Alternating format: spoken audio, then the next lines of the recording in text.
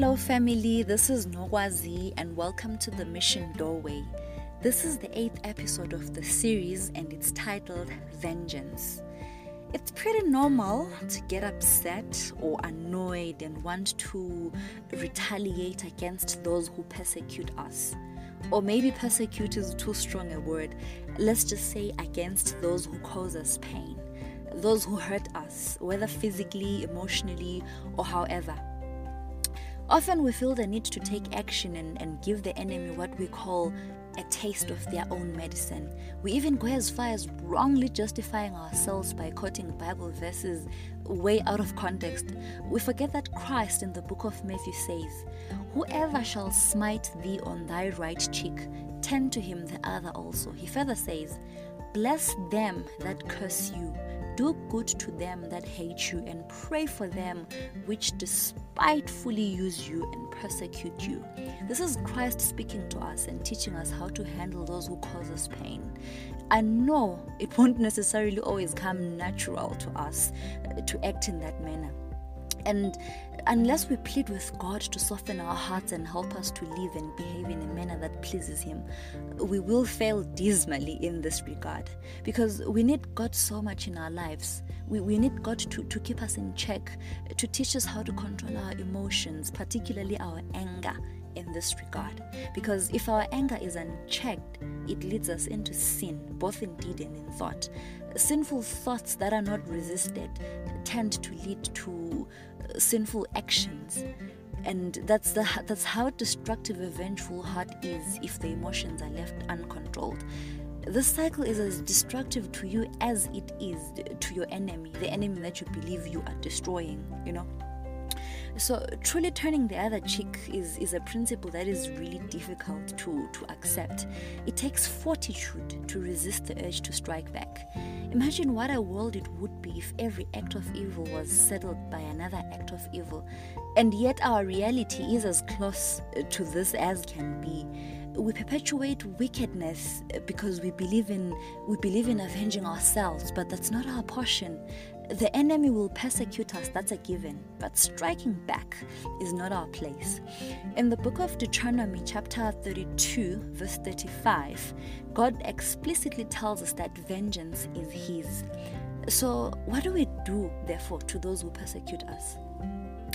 We ought to love them still and pray for them. Christ set this example for us on the cross at Calvary. He prayed for His oppressors, saying, "Father, forgive them, for they know not what they are doing." Now that's a model prayer that we should all emulate whenever we feel weighed down by anyone.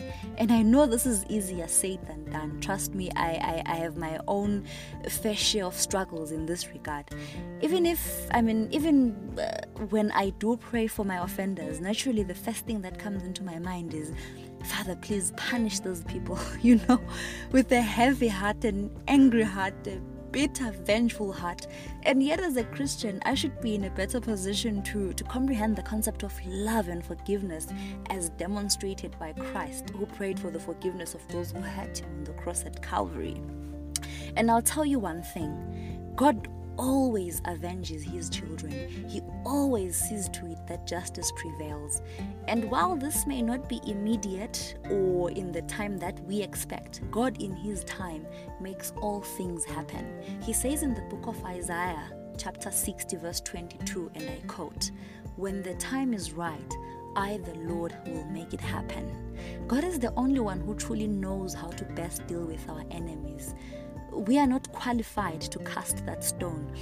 Letting go of your anger and completely giving up everything to God is not a weakness. If anything, it's actually a strength, because it takes fortitude to do that, and that's a noble quality. It's also evidence of the level of the maturity of our faith in God, trusting that God will do right by us without us getting our hands dirty. If we go out seeking revenge, not only do we demonstrate our lack of faith in that God will do right by us, but we are also disobeying a direct instruction from God. And the choice to defy God has consequences. So as I wrap this up, I want to read from the book of Romans chapter 12 verses 17 to 21, and I'm quoting directly from the Bible. Recompense to no man evil for evil. Provide things honest in the sight of all men. If it be possible, as much as lieth in you, live peaceably with all men. Dearly beloved, avenge not yourselves, but rather give place unto the wrath. For it is written, Vengeance is mine, I will repay, saith the Lord. Therefore, if thine enemy hunger, feed him. If he thirst, give him drink. For in so doing, thou shalt heap coals of fire on his head. Be not overcome of evil, but overcome evil with good. And I like this part that says, I'll read that again. Therefore, if thine enemy hunger, feed him. If he thirst, give him drink.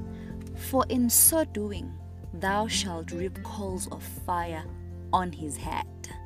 My prayer today is that God teaches us to guard our hearts and resist the urge to strike back and seek revenge. My prayer is that we desist from repaying evil with evil and learn to love those who treat us unfairly instead. I pray that we forgive those who have wronged us and spread affection to everyone. I pray that God helps us to let go of any anger that we may be harboring inside our hearts. Thank you so much for tuning in. I hope you enjoyed and were blessed by today's word.